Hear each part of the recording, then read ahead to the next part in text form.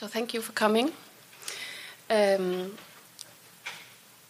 going to talk about this machine today. A year ago or so, I was preparing a workshop. I was going to Finland to teach radio feature making and creative sort of storytelling with sound. And I was going to teach a group of news reporters and people that work on daily programs, culture, and I was sort of in my kitchen sort of making notes when my son came in, and he likes to build things and sort of with Lego, and he likes to make time machines, and him and his brother, they're always sort of talking about these things and where they'll go. And so I was there, and he came to me and he said, I've decided, he was asking me what I was doing, and he said, I think I've decided when I grow up, I don't want to be a time machine inventor anyway. I want to do what you do.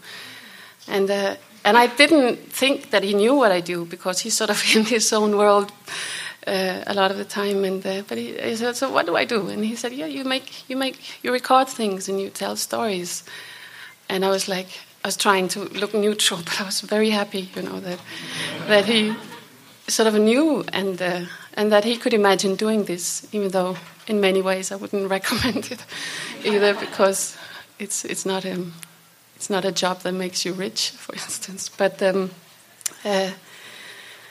But when he said this thing with the time machine and the stories and the radio, it sort of came together. This came together in my head like some kind of snap, because it just occurred to me that a good story is like a time machine. It can take us places, and it can make us travel, into the minds of people, into worlds that we've never seen, and we can see it with sound and words and all these magnificent things that we can do with radio. So, I erased the workshop I was planning, and I just drew this, which is sort of pretty much unchanged. I have some things I'd like to add later. I also dream of having it built, but time machine builders are hard to find, so I named it the Radio Vertikalisator, and I'm going to try to demonstrate it today. So when I was preparing this workshop, I was feeling frustrated, and I had been for a while. Like every time I prepare a workshop, it was like I felt like I was lacking some kind of language to talk about this radio feature making, which lends so many techniques from music and from literature and from poetry and photography and film, and I felt like a lot of the teaching material that I had received when I was learning, and a lot of sort of the terminology and sort of, it's sort of more linked to journalism. If the radio feature lives in a house, I always sort of had to enter through the door of journalism, and I had to sort of say it's not about this, and unlearn almost. I wanted people sometimes to unlearn what they knew from maybe their daily jobs. But radio, it has like, if we don't think about journalism or genres, it has this kind of potential, that we can work radiophonically with storytelling and work with layers and work with this space that radio has, and radio does this so well. So I was going to Finland to teach, and I just sort of really wanted to find a way that these journalists would sort of forget everything they knew, and sort of wash, the what's it called? This thing on the wall, wash it, start on a fresh, and forget everything they knew about journalism, and just sort of think about radio. What can radio do, and maybe sort of try to find their voice or their expression, enter this house from a different direction. So and that's what this is about, this machine, more or less. So it's like in a radio story, time passes, and we can't really do anything about that. We can't stop time, and that's wonderful about radio too, because it has this nowness. It's here and then it's gone. But radio can also create like an illusion of space. And this space can be many things. It can be a physical space, a landscape that we paint with words and sounds, but it can also be emotional spaces, or dream spaces, or crazy spaces, or absurd spaces, and temporal spaces like time spaces, time stretched or faster or whatever, and sort of you can reach some layers, I think, of human sort of experience that are sort of some complex kind of emotional how we perceive the world. The radio can sometimes, I think, really illustrate that or be that. So there's also the space of a pause, and all these sort of less tangible senses we have of spatiality as humans. And we can blend these spaces together as well, and sort of something third comes out of it. We can't escape time and the timeline, but I think that we can often forget to use this vertical sort of timeline or axis in a story, and we can forget to use this space that radio offers, and that's a shame, I think. And we can create layers, with subtext and of sound and contrasts and pictures and metaphors and sounds that transform into something else. And we can use double exposure, triple exposure, two things happening at the same time, and a third sort of layer is created out of that. Lots of techniques from literature there too, and photography and so on. So, yeah, and sometimes there's just a space that one voice creates as well, like I was listening to it last week, this Dylan Thomas's play from the 50s, Under Milkwood. It's just one voice, but it really creates a huge space. So there's a lot of ways to do this, and I think this machine is not about doing it in one way, but it's for us when we start sort of to produce that we look at it and say, how can I use this space for this story, or even for each part, a little part of the story. So it's like an idea, it's like a visualization of an idea or an approach or an entrance into this house. It's work in progress, and I think it doesn't really hold water all the way. There are some parts of it that I haven't thought about enough. It was actually nice to be in this session before about sound design, because there was people there that could speak about sound in a way that I can't, but it's sort of related to this. So, and I think even though I've made this for radio feature making, I think it can be used in many genres. It's not just for the crafted radio, but also in live interviews or whatever, can I create space, here? So I'm going to go over the time machine and play a few examples, and then you can ask questions later. And I want to play an example from a story I made last year. It's a story that starts in Denmark and it continues to Greenland. It's called The Woman on the Ice. You should look at the first page. And I think before you listen, it's just the beginning of the piece now, and maybe try to imagine like a black space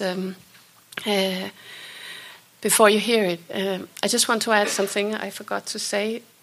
When I started in radio, 16 years ago, I found this old book that I read, and it was about the sort of early fascination of radio, how it was a black space, like an ether, and everything could happen in this black space. And it was like, it really impressed me, this text, because I think this is what it is for me. And every time I start a story, I try to imagine this black space, and you can really feel it.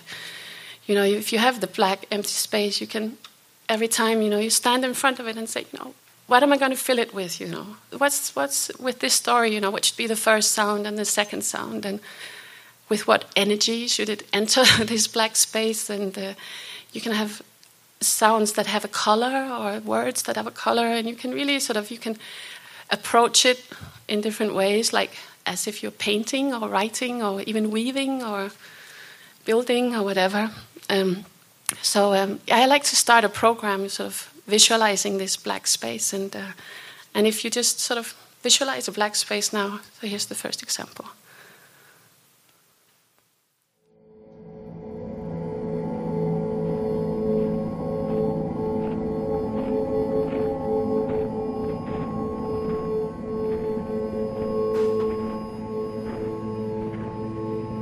Det er her, historien starter og slutter. På isen. En ung kvinde, der går afsted. Det er næsten fuldmåne. En aprilnat i 1933 på Grønlands østkyst. Kvinden er på vej ud mod fjordmundingen. Hun har en skistav i den ene hånd. Hendes fodspor i den nyfaldne sne slanger sig afsted. Og så stopper fodsporene ved iskanten. Skistaven ligger på isen. Kvinden er væk.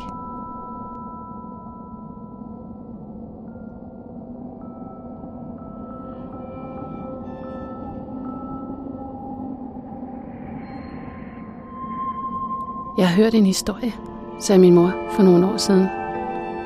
Hun havde hørt den i Østgrønland, hvor hun arbejder. Der hører hun mange historier og fortæller mig lige så mange. Men denne her historie blev ved med at dukke op. Historien hun fortalte er kort. En ung dansk kvinde rejste i 1932 som den første danske sygeplejerske til den tyndt befolkede grønlandske østkyst. Hun uddannede sig som sygeplejerske med det formål alene at komme til Grønland. Men hun nåede ikke engang at være der i et år. Så en nat gik hun ud på isen. Hun fortsatte ud mod havet til iskanten. Og her slutter historien. Sammen med fodsporene.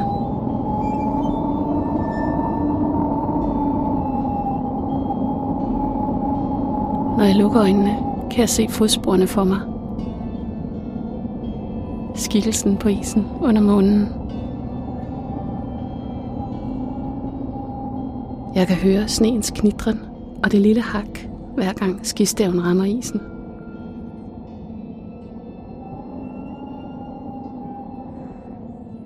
Når jeg lukker øjnene, forestiller jeg mig, at det er mig, der går. Men jeg ved ikke, hvem jeg er, og hvorfor jeg går.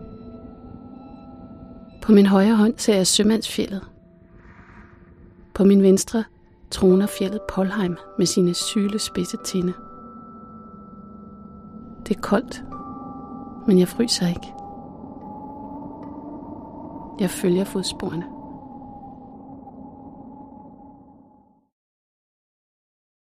So we had like black space a moment ago, and now it's been inhabited with the ice and the moon and the mountains and this woman walking like on the ice in the middle of the night 80 years ago, we learn. And sort of me walking there too in a way, I was I needed to create the mind of the listener. I needed to create this space of Greenland somehow, and also set the tone of the program. And in this piece, I work a lot with this double exposure, sort of, because she travels to Greenland and I travel, and our travel somehow. There's some connection that happens during this trip, and using these layers, it's a nice way also to convey information, maybe in a more evocative way sometimes, or to create suspense and move the story forward. So, but anyway, I should present this now. So we have the black space. Okay, that's where we begin, and then we fetch the vertikalisator, and it's just a very normal time machine, you can see, but I've changed the knobs here, so it's instead of saying, back to the future and to the Stone Age and stuff, it's the basic ingredients of radio. And the D, it means distance and middle and closeness, and it's the same parameter on all these knobs. So it's distance and closeness in many different ways, but I'll get to that. But I think distance and closeness are sort of quite good parameters to work with in radio, because I want to when I record, when I go and record a story, or I write, or I use sound or whatever, I think it's nice to sort of have a dynamic material, and we can get that by altering these knobs during process of recording and writing and editing. So the whole idea is to make us more conscious as radio makers before we go recording. What kind of space of reality am I entering? What am I trying to capture? What sounds do I want to bring home with me? What's my focus? Who am I in the story? Down here, what's my aim, point of view? How would I like it to sound? And sort of what am I after? And I think I've often asked myself this question much too late. And it's really sort of learning by doing, and lots of missed opportunities and lots of mistakes, and sort of bringing home a material that was sort of flat and didn't really offer. It didn't have the thing that I was after, this first idea I had, which was so sort of full of details, and I came home and the material was sort of undynamic. So we want to create pictures in the mind of the listener, and often when we make a feature, this genre is sort of defined as a corner of reality perceived through an author's temper or something. I think that's the words.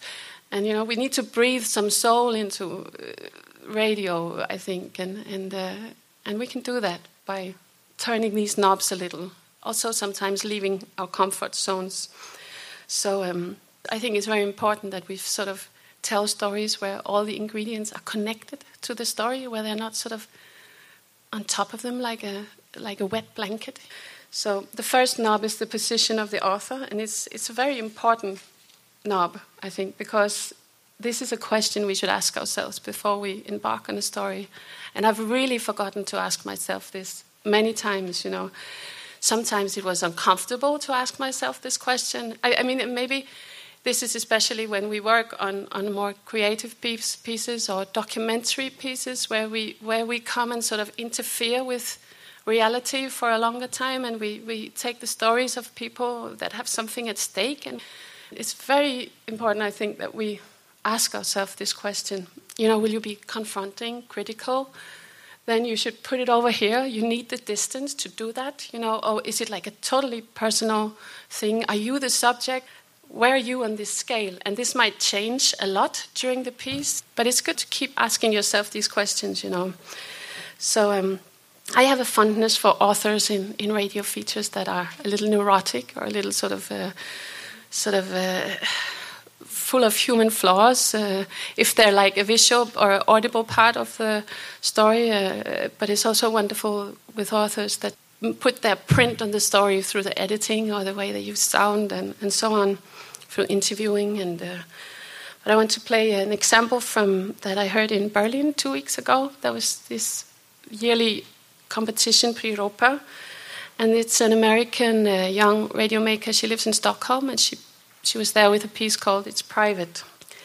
So it's her living in Stockholm interviewing another expat in Stockholm, and she's really sort of looking for a family. Actually, she's looking for a mother, a surrogate mother, and she interviews her friend's mum, and she really yearns for some kind of closeness. And the interviewee, the mother, sort of refuses this, and kind of play her. Your husband is Swedish. Yes. And you met in Lesotho. Yes. How did you meet? We worked in the same department. I was working as a volunteer and he was working on a UN project. And tell me the story. No. No, I don't do personal stories about my relations. Don't trust her, she's lying. Can I? Sure. Christine would probably welcome. I'm having a break being interrogated. She's not getting very far with me because I don't talk about the past and I don't get sentimental about things. That's true. Christine, how would you feel if I asked Søren how you met? To tell the story about when he first saw you. I don't think he would tell you. Can I ask? What?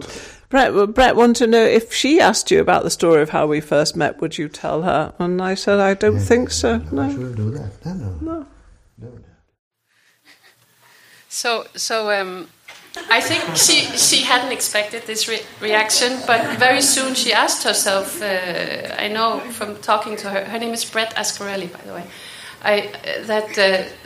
that she sort of had to adjust this knob, and she was very clear about her position towards this woman, and it sort of turned into a game which became the engine and the charm of this story. I think if she hadn't sort of confronted herself with this question and used, sometimes it's a good idea to use things that go wrong in the story. It's usually what you just use it for the story. It's where the energy is. So in the next clip from the same story, she has sort of manufactured her fantasy. She recorded her fantasy about how they met at home when she wakes up in the morning. She records it, and then she goes to see this woman and plays it to her. And again, I think this is only something she can do because she's clear about her position as an author, and she's been clear about it towards the interviewee, the person that she's portraying. And this clearness, I think, is really important sometimes for this space of trust that you need to work with these kind of stories. All right, ready? Yeah. This is when you meet Søren. Okay. Did we talk about that? Well, not really. I don't think we talked very much about that. She's new at the University of Lesotho.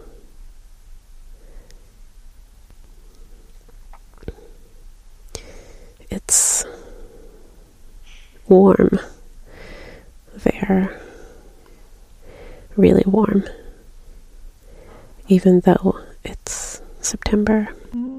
No, Lesotho is a mountain kingdom. It's warm about 3 months of the year.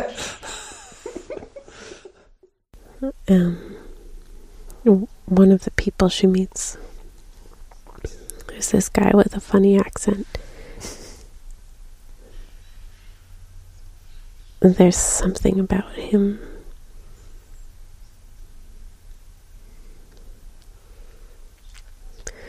Maybe it's the weird things that he talks about. He seems to know all sorts of facts. It's like a little encyclopedia in his head.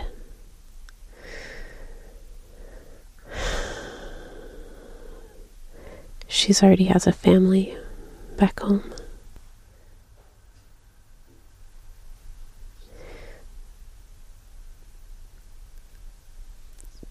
He invites her over, and he shows her this carving that he bought in Kenya. It's a carving of a rhino, a pregnant rhino.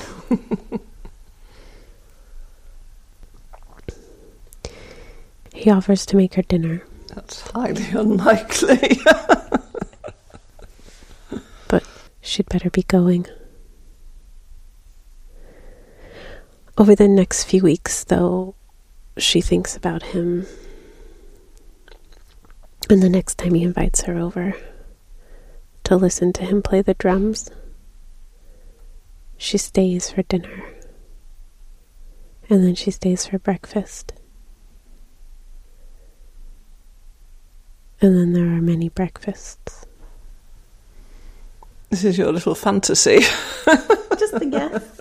No, but never mind if you want to fantasize. Is there any part of it that rung true? You make it sound sort of nice and romantic, etc. I'm not a romantic, and neither is Søren, so I just don't think it doesn't. You could be talking about somebody else entirely. You weren't even a romantic back then?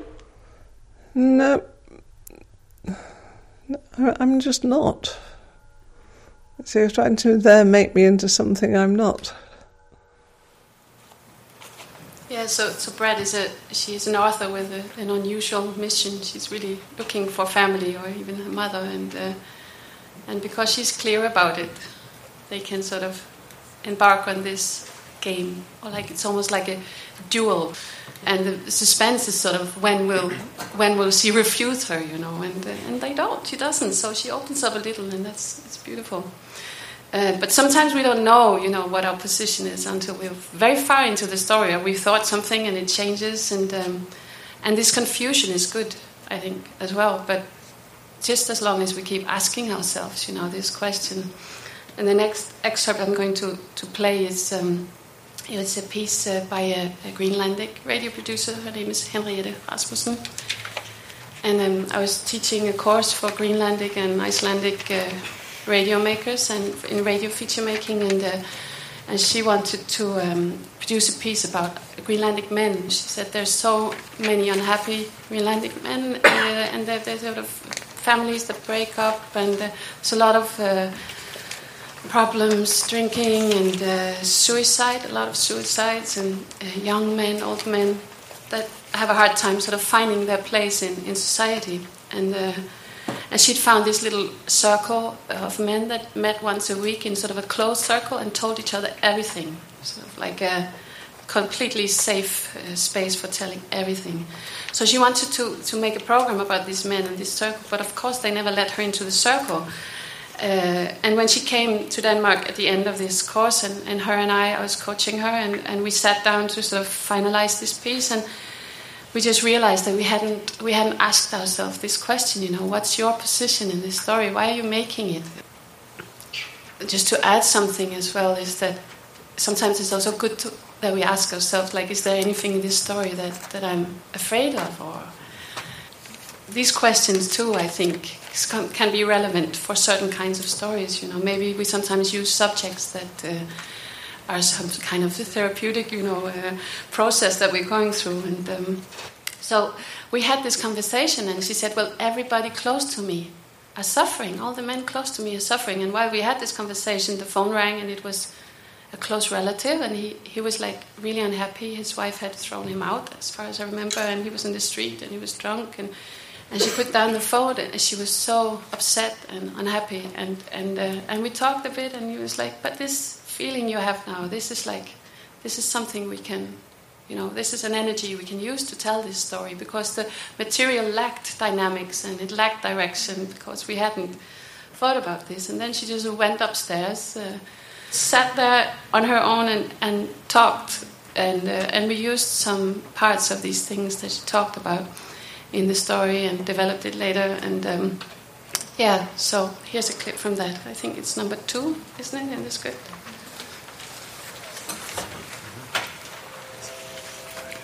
Sorry, I just need to set it up better. She's been walking the streets of Nuuk, Greenland, and she's been sort of seeing men that she knows and old schoolmates sitting on a bench drunk and so on, and she comes home. That's where we are.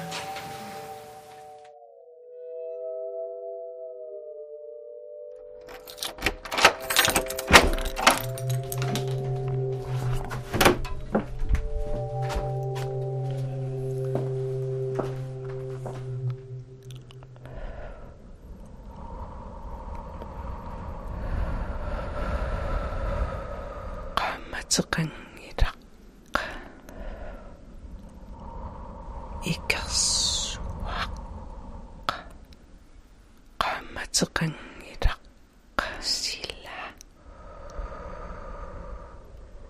silarsuaq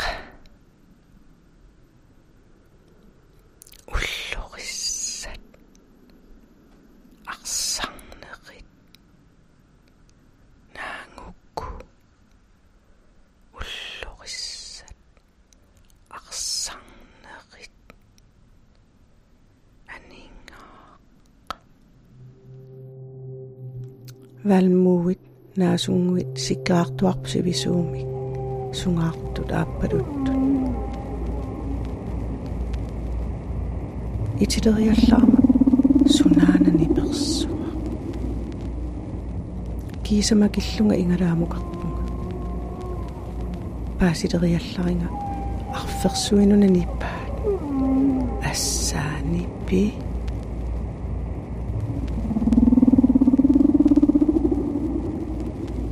isumariorpunga arnaviaq angutiviarlu paangikkuni sammingikkuni nipiliortorioriussuusu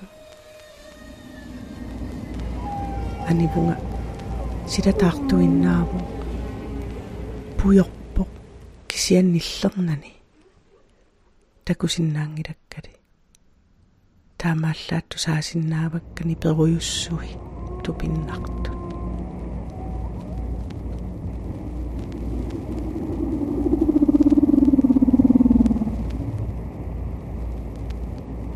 Arferit imaanut tammaqqipпут pujorlu nipaannik kivittisoq aamma kivivoq seqqineq kissarpoq silaannarli nillataartalerluni kangerlunni paarnanik ulikkaarpoq aalaanni oqaluqatingeqqikkusukkaluarakku piumajunnaarporli kisianni yukku oqaluqatingaara yukku aamma angutit oqaluqatingiittarfiannut ilaavoq 50 missaanni ukioqarpoq kajortuni iseqarpoq uikumalu saniteraa uanaminarluga arnani sisamani appaqarnikuuga kigullnuliarivara. Greenlandic words are so long. It's different pace than American radio, isn't it? So this piece just came together when we realized, that her position as a storyteller should be over here, and she could sort of be the engine. She became a character in the story, and it was her point of view that took us on this trip.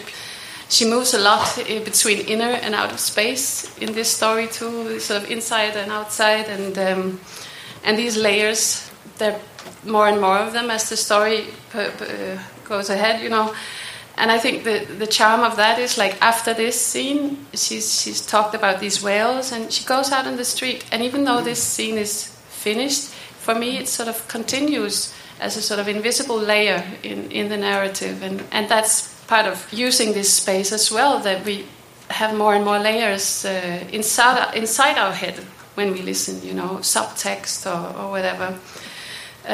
She's really working on that axis, I think.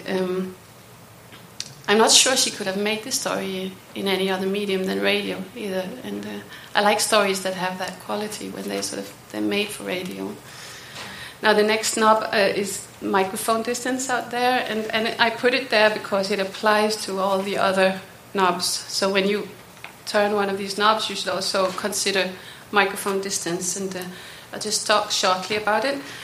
So we have like extreme close-up, which is here 2 inches, and 6 inches is close-up, and medium close-up is here 20 inches, and then we have like wide shot, long shot. So that is basic distances we can use when we use a microphone. And of course, if we create a picture and sound, we can use it like with a background and something happening up here and on the sides and in the foreground and so on.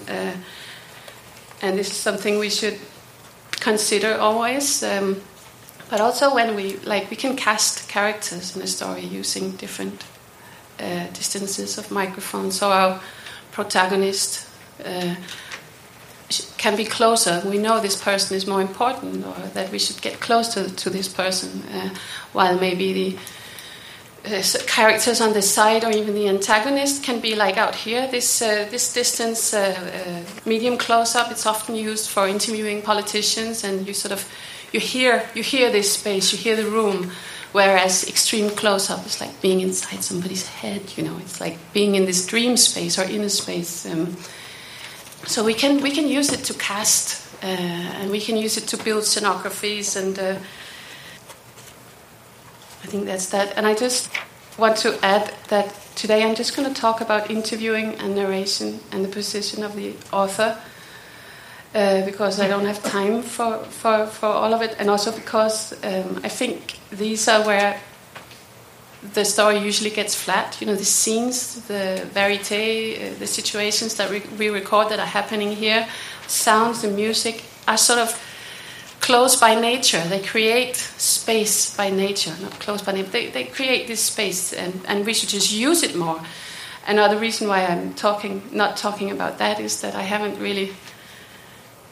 got the language for it, so I would want to learn more about it. But I think there are many details one could go into regarding that. But interviewing, narration, and the position of the narrator are some of the ingredients that we use more in traditional storytelling and journalism, and I think we have sometimes the tendency to sort of develop habits that are very safe and not sort of to be creative about how we use these three things, and it's often the use of this that can make a story flat, I think, in my opinion. So the next knob is interview, and this, I hope it's clear by now that this machine is sort of open to any questions. So if you have a story, you sit down by it and you have a question, how should I do this? And then you sort of make your own questions and answers using it. So it's just sort of to enhance attention to this. And I find it very useful when it comes to interviewing, because we have to make a lot of choices when we interview. From the genre, will it be investigative, to the totally personal, inside the head kind of thing, with lots of pictures or more general information, etc. Will it be confronting, and so on. Most of the interviews I do are more sort of the personal stories and somehow sort of getting close to people, but sometimes I need to take a step back. So it's also sort of, where are we comfortable, and maybe challenge ourselves and not do what we always do, but what's best for this story. Looking at this interview knob is also good if we do these personal stories where we need to create a space where we can have trust and some kind of sort of contract between us, so that people feel that they're in good hands and relax and talk. So some kind of attention to this before we go out. It really helps you, and you can also decide that certain parts of interviews with a character can be done like with a very sort of close-up technique, while others can maybe be more general or confronting, and with different microphone distances and techniques, so that even if we just have one character in a piece, we have different dynamics for that person, maybe showing different sides of that person or whatever. I didn't used to think about this either when I started, and sometimes I was in situations where I wanted to get really close to people, but I hadn't communicated it to them, and I wasn't really aware of it, and sometimes it made people insecure and they sort of backed away. And I've found out, like in the last years, that if I'm clear about this, if I say it, they might say no, but if they say yes, then we have a much better premise to work from. So we can also use it within the interview, the genre itself. And there was an American radio maker that moved to Denmark in the 60s. He was a radio feature maker. He passed away last year. His name was Steven Schwartz, and he developed some techniques, and one of them is something he called the moment interview. It's kind of an interviewing technique where you get completely close to a moment that's happened in the past. He often spoke about that, how we, as humans, we sort of develop parts of our history, so it's sort of like the party version of our life. It's sort of, yeah, I'm this kind of person and this is my life. And he wanted to get past these sort of developed stories that we have. And I was so lucky that I learned it from him. And once he sent me to do an exercise interviewing a woman. She was a female politician. Our first meeting she just talked about politics and dates and the names, and I was completely confused. But from this, she sort of talked about a period in her life where she'd been running an orphanage, and the next time we came back, I saw her. She talked a bit more about it, and then after a while, I decided on a moment in these years of her work there that I wanted to go into. So I sat next to her, like side by side, and I just said, I'm gonna, just close my eyes. Don't think about me. I'm just sitting next to you, and we're outside the orphanage. I open the door. I say the first sentence, first person, present tense, and I ask her to repeat the sentence and continue this walk into the orphanage in her memory. So she says, I open the door, I walk in, maybe I say, back out, stand in front of the door. What do you do with your hand? Yeah, I put my hand on the doorknob. So it's like close up. What do you see around you? I see the yard. It's the full moon is shining. There's the trees. So we have a wide shot, So we're using this interviewing technique in this sort of same cinematic way that we can use microphone or sounds sort of to create space. And she walked in her memory, sort of into this orphanage. And this woman that had been talking so fast, we sat there, and it was a completely different voice and pace.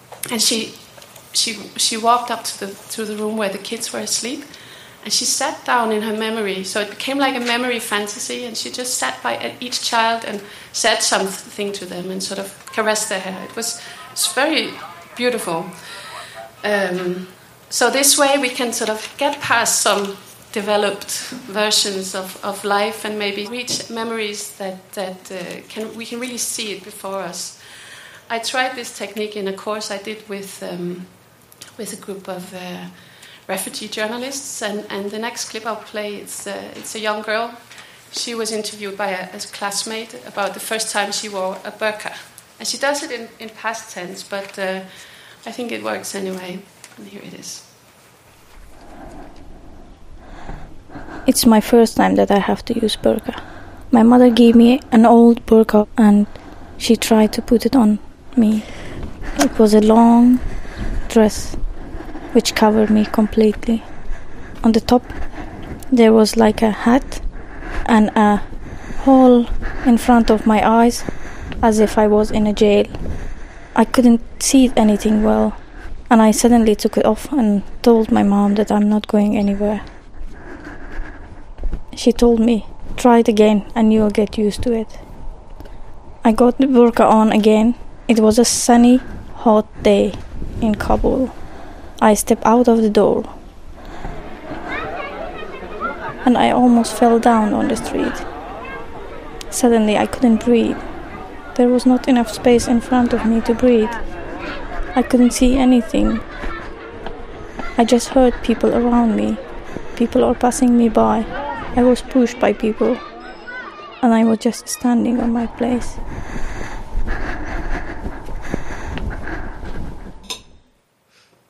So I think she could have presented this as an anecdote in an interview. Yeah, I remember the first time I wore a burqa and I almost fell. But here I'm with her, you know.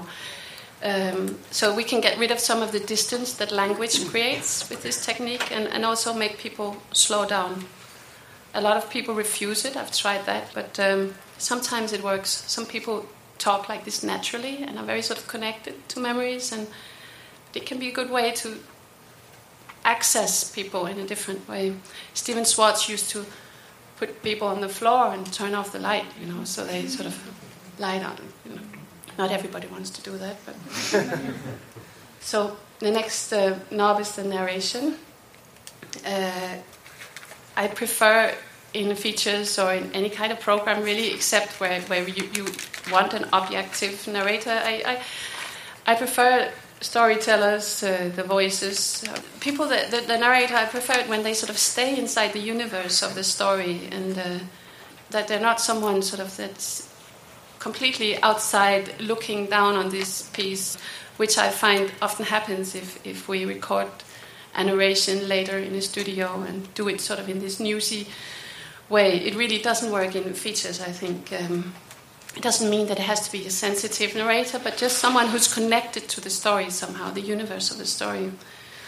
And years ago, I made a feature with two others from a summer camp in Denmark. And we were like portraying kids, and we were sort of trying to do this from the point of view of the kids all the time. That it was their universe we wanted. We needed a narrator, but we didn't want to use an adult, you know. So there was this boy who was sort of very good with words, and I took him to our camper van. We were there 2 weeks recording, and it sank in the sand. It was on a beach, and it sort of sank deeper and deeper into the sand. It was really warm in there. And we sat there, me and him, and I asked him, sort of using a bit of this Stephen Schwartz technique, to close his eyes, and I said, "You're floating on a cloud now, above the summer camp. You know everything that happens here. You know, you are God. You can look through the doors. You can look into the brains of all your friends. You know everything." And then I say, "Look down there. There's 3 little boys, and there's 2 big boys coming. What's happening? What happens in this situation?" And he would sort of just start talking, and we covered these different themes and concrete scenes in this camp, and we edited it later, and he became the narrator, and it really worked well. And I thought, you know, I've tried to use it several times since, that if there's somebody in the story that can do the narration, maybe instead of you, in a more close to the universe of the story way, then I think that's worth a try. there's a lot of habit, I think, when it comes to narrating in radio. And I like these surprises sometimes. And a radio show that really inspires me when it comes to this defying habit is Love and Radio, which you probably heard, all of you. And it's this sort of creative mischief and sort of solutions that stay inside the universe. And the style of interviewing or music or even narration. And one of my favorite stories is The Wisdom of J. Thunderbolt. And I really admire the way that the authors find solutions that keep everything close to this raw universe that the story has. So it's like the solutions are born out of the energy of the story. And so here are two little examples. We arrive at J. Thunderbolt's house, and the author needs a description of the place. I laid in the alley for an hour before finally this black lady in the second floor apartment said, I think there's something wrong. So, Noah. Yeah. Can you describe what Thunderbolt's house looked like after we arrived? It's got like these like 70s furniture that's really well worn. The carpet's all kind of matted down. Yeah, so the author really does everything, I think, in this story to avoid traditional narration. In this excerpt, it could have been him just in the studio saying it looked like this and this, but instead it's as a phone call. It has sort of the same tone and texture and nowness of the rest of the story. Here's a second example. What do you do for a woman, Noah? Nursing. Mom and Dad must be happy that you don't have to be on their Blue Cross card anymore. Right, exactly. I have a different Blue Cross card. What's yours look like? It's not like that. Hey, this is Nick again. You know, I hate interrupting like this, but what's not actually clear from the tape is that at this stage, Jay is taking out a gun and is now pointing it about 2 inches from my face. Here it is again. I have a different Blue Cross card. What's yours look like? It's not like that. So what is that? Got it. 38. It's a 38? Except it's got P loads in it. So I think these solutions, both, they don't rip me out of the universe. Sometimes it's fine to have a narrator that's distance, that has the distance, that gives me, as a listener, the space to sort of make conclusions if that's needed in some investigative pieces, etc. In news, of course, we don't want a really sentimental news reader. We want that distance, but with these kind of stories, it works very well. It adds so much to the feeling of the story, these solutions, A few years ago, I was doing a project with 3 others. We were traveling around Iceland, portraying deserted farms. And we were speaking 4 different languages, and we had to produce these pieces for the Icelandic radio. So we had this translation problem and narration problem, and in the next excerpt I'm going to play, I'm with another girl. We're in this farm. We just entered. It's an old turf house, and we've entered through the back, and it's full of things. It's been left 50, 60 years ago, and it's just somebody who just left everything.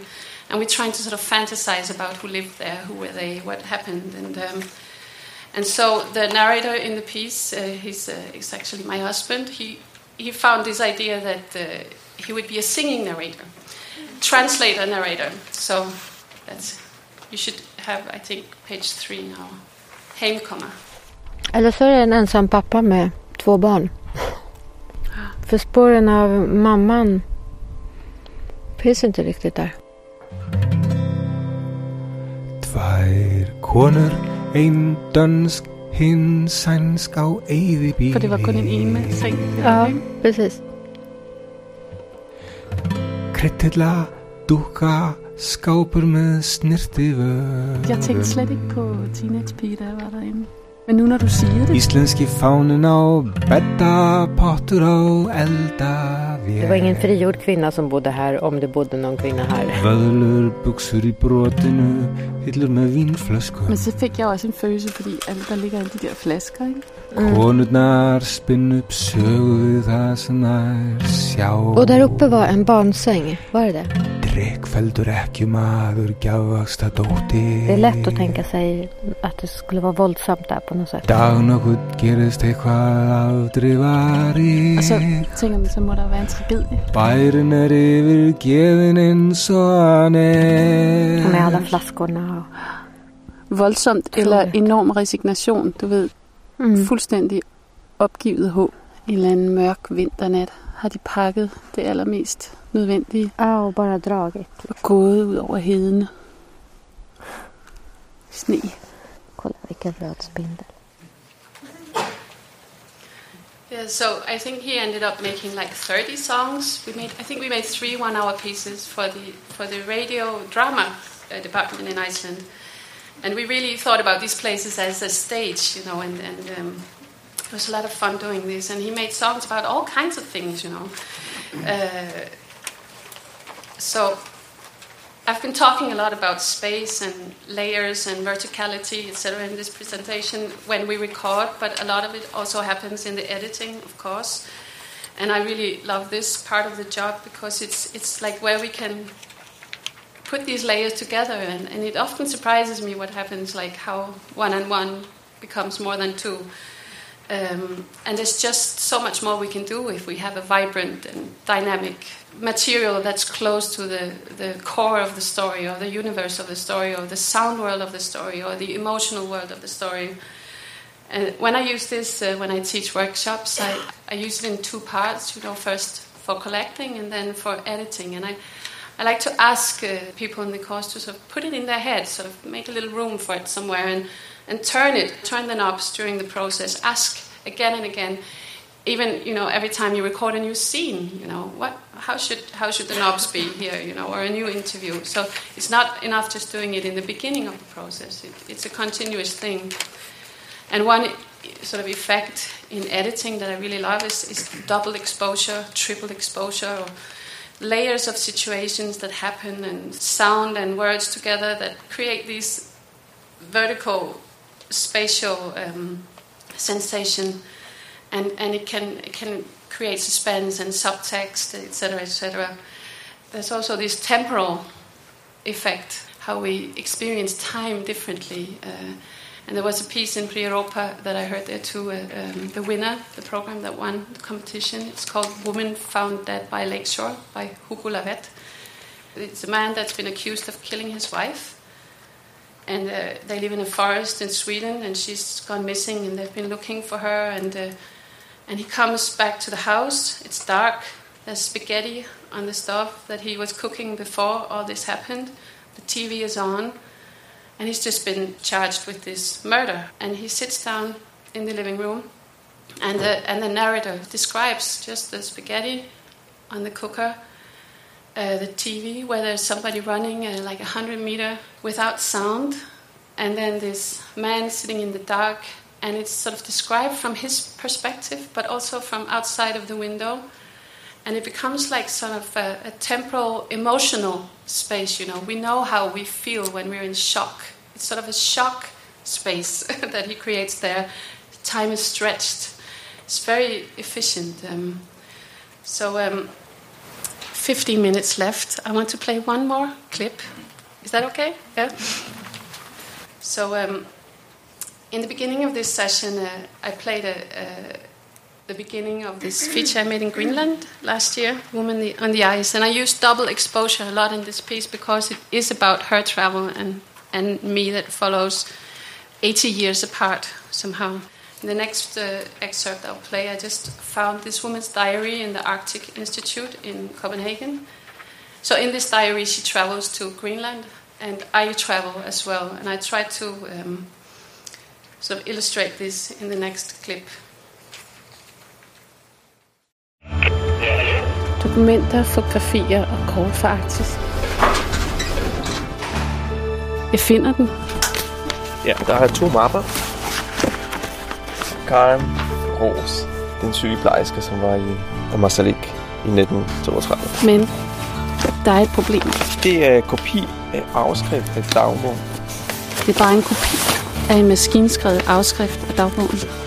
Og mere end det. Karen nåede kun at være i Grønland i 9 måneder. Men denne her dagbog mangler tiden fra januar til april, da hun forsvandt. De sidste sider er skåret ud.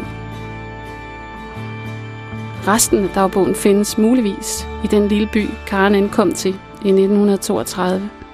Kolonien Ammassalik hed byen dengang. Nu hedder den Tasiilaq.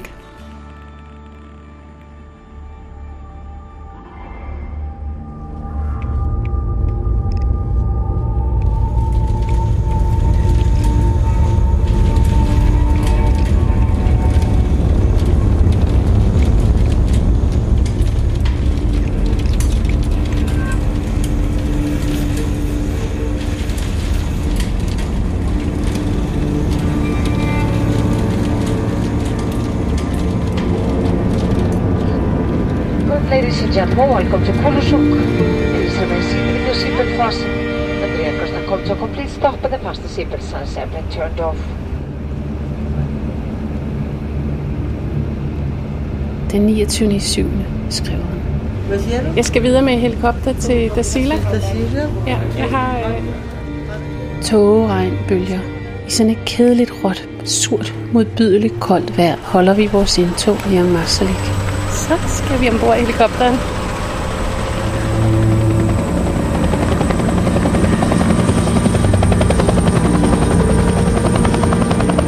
Ja, naturen modtog os ikke på en pæn måde, hvad befolkningen derimod gjorde. Allerede langt væk fra kolonien pilede nogle kajakmænd os i møde. Vi skulle se dem fare afsted, vippe på bølgerne, ind imellem isflager. Vi fik fortøjet, og koloniens herre kom ombord. Og vi var nede i salonen og drikke et lille velkomstbæger. Det er simpelthen så smukt der. Den her vej, den er lidt ligesom, den fortsætter ud i fjorden.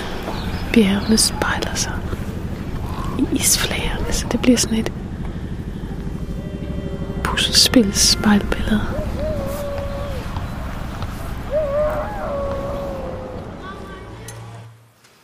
So I try to create sort of two times at the same time, you know, her 80 years ago and me now, and it sort of continues through the story. So this radio vertikalisator is a visualization of an idea, and it's sort of an invitation to think through these possibilities of a story really all the time. And I think my experience from all these missed opportunities and mistakes that are sort of in my past and that I keep doing, you know, and also as a teacher and a coach, is that we really need to ask and remind ourselves this every time we make a story and all the time during a story. It's like with life, you know, it can be really uneventful and depressing if everything is on the same sort of frequency, and if there's no space and no dynamics, it's the same with radio. So I just hope this can inspire you and that you'll dive into space. Thank you.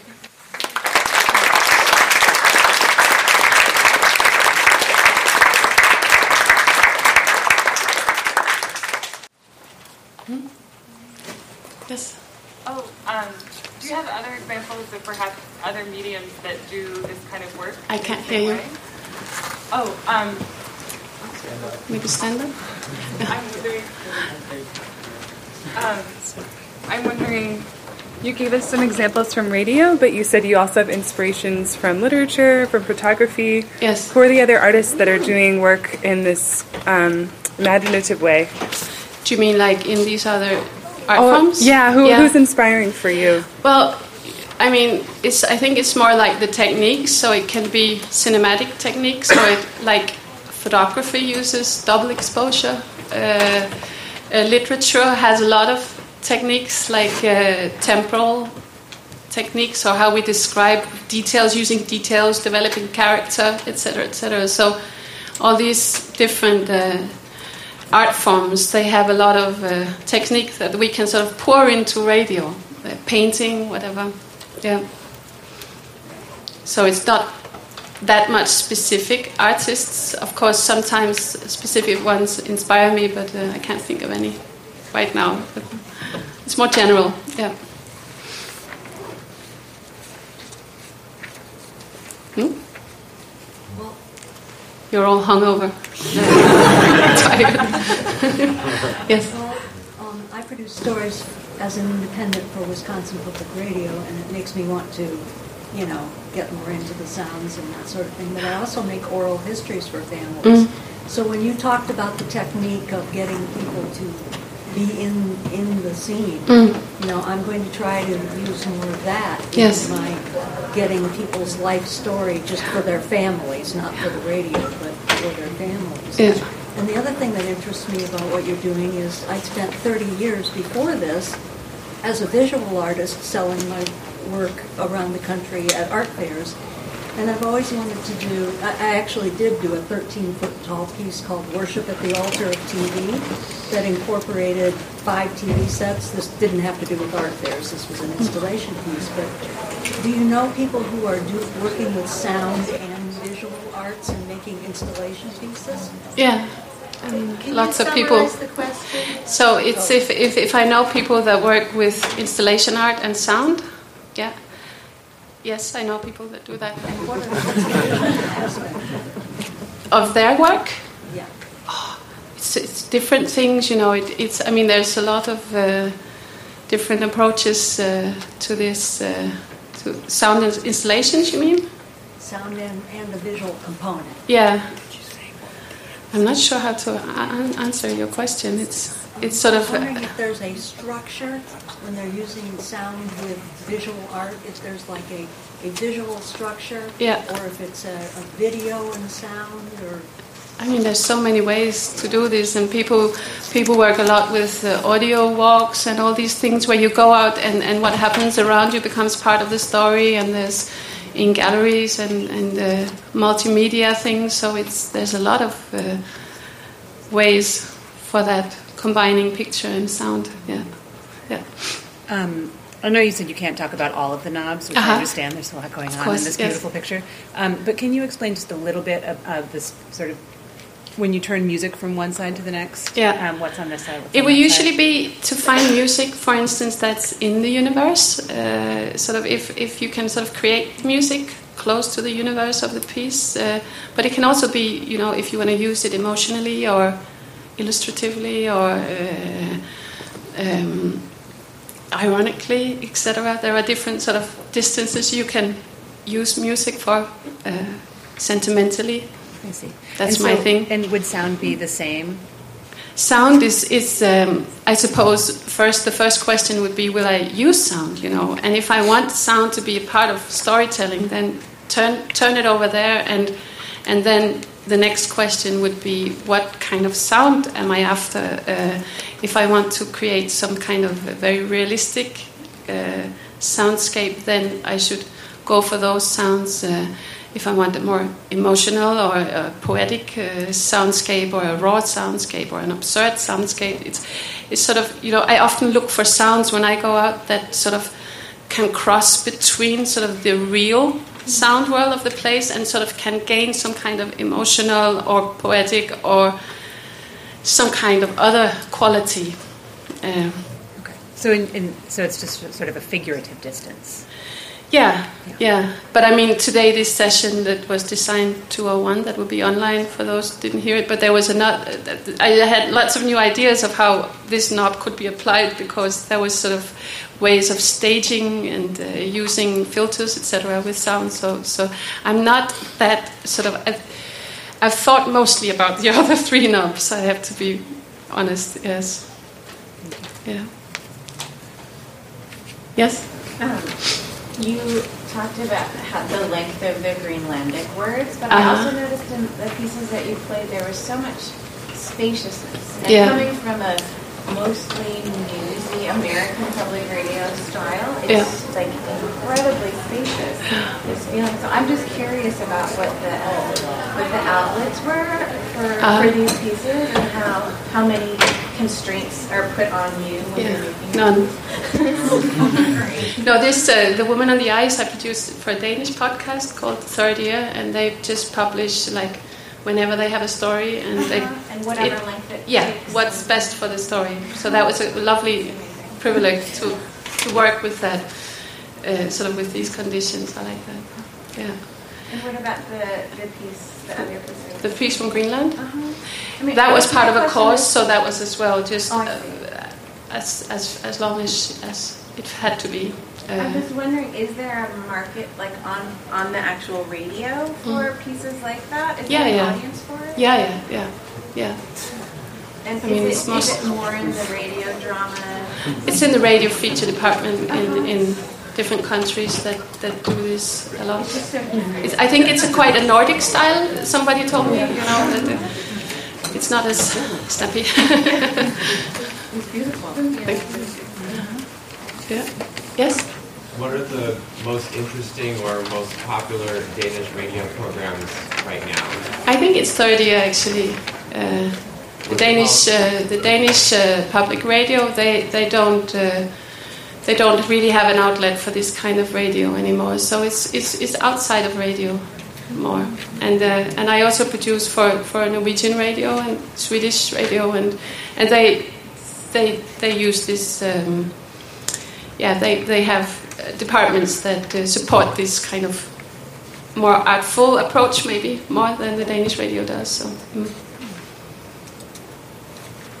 Yes. Do you have any suggestions for how we can encourage media outlets to carry more creative and more interesting programming? Because it sounds like the problem with rigidity in public media is not just unique to the United States. Yeah.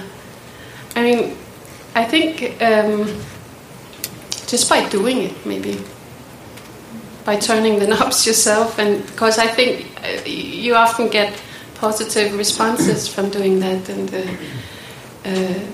of course, what's sort of proper or within each genre. If you do hard news, you can't turn it completely closed, but just have more pictures and more surprise and more maybe less habit or You found that as you turn the knobs, people respond well to it, and that allows the establishment. I mean, we want to reach people. We want people to identify. We want people to connect. And radio really does this. And there's a lot of things that we hear in radio that disconnects, information and sort of disconnected voices. And I think if there's any chance for you when you produce something where you can make more of a connection with some kind of connection, then that's sort of the purpose of this. So we can sort of brainwash these rigid media institutions by doing it, maybe. I don't have other answers. I'm hungover too. Yes. So I'm working in multimedia in Pittsburgh, and I don't have a question. I just want to say I'm going to hang this at my desk and use it as a reminder for every genre I'm working in our platform. I think it'll be very helpful. Thank you. I'd look forward to hear how maybe in a year or something if it's changed something or thank you. I'm going to color mine in. Color mine.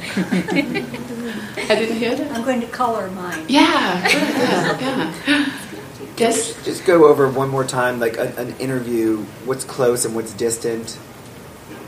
Do you mean in this interviewing technique? Yeah. Yeah.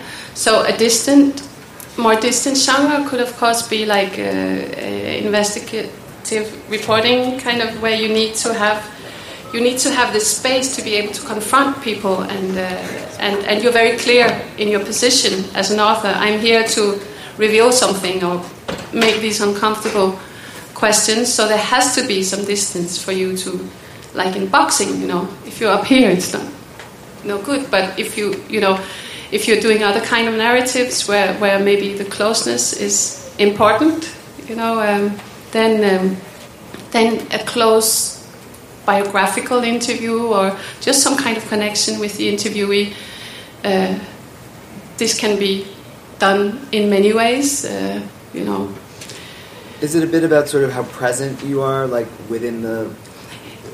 It's a bit about the contract, I think, between the interviewer and the interviewee. So just to be clear about it, I'm here to investigate you. So I step back, and this is what you can expect. But if I want to make a very personal story with somebody, then I will say, I'm going to I really sit close to people when I interview them. It's like I touch with my shoulder against theirs when I do this moment interviewing technique, and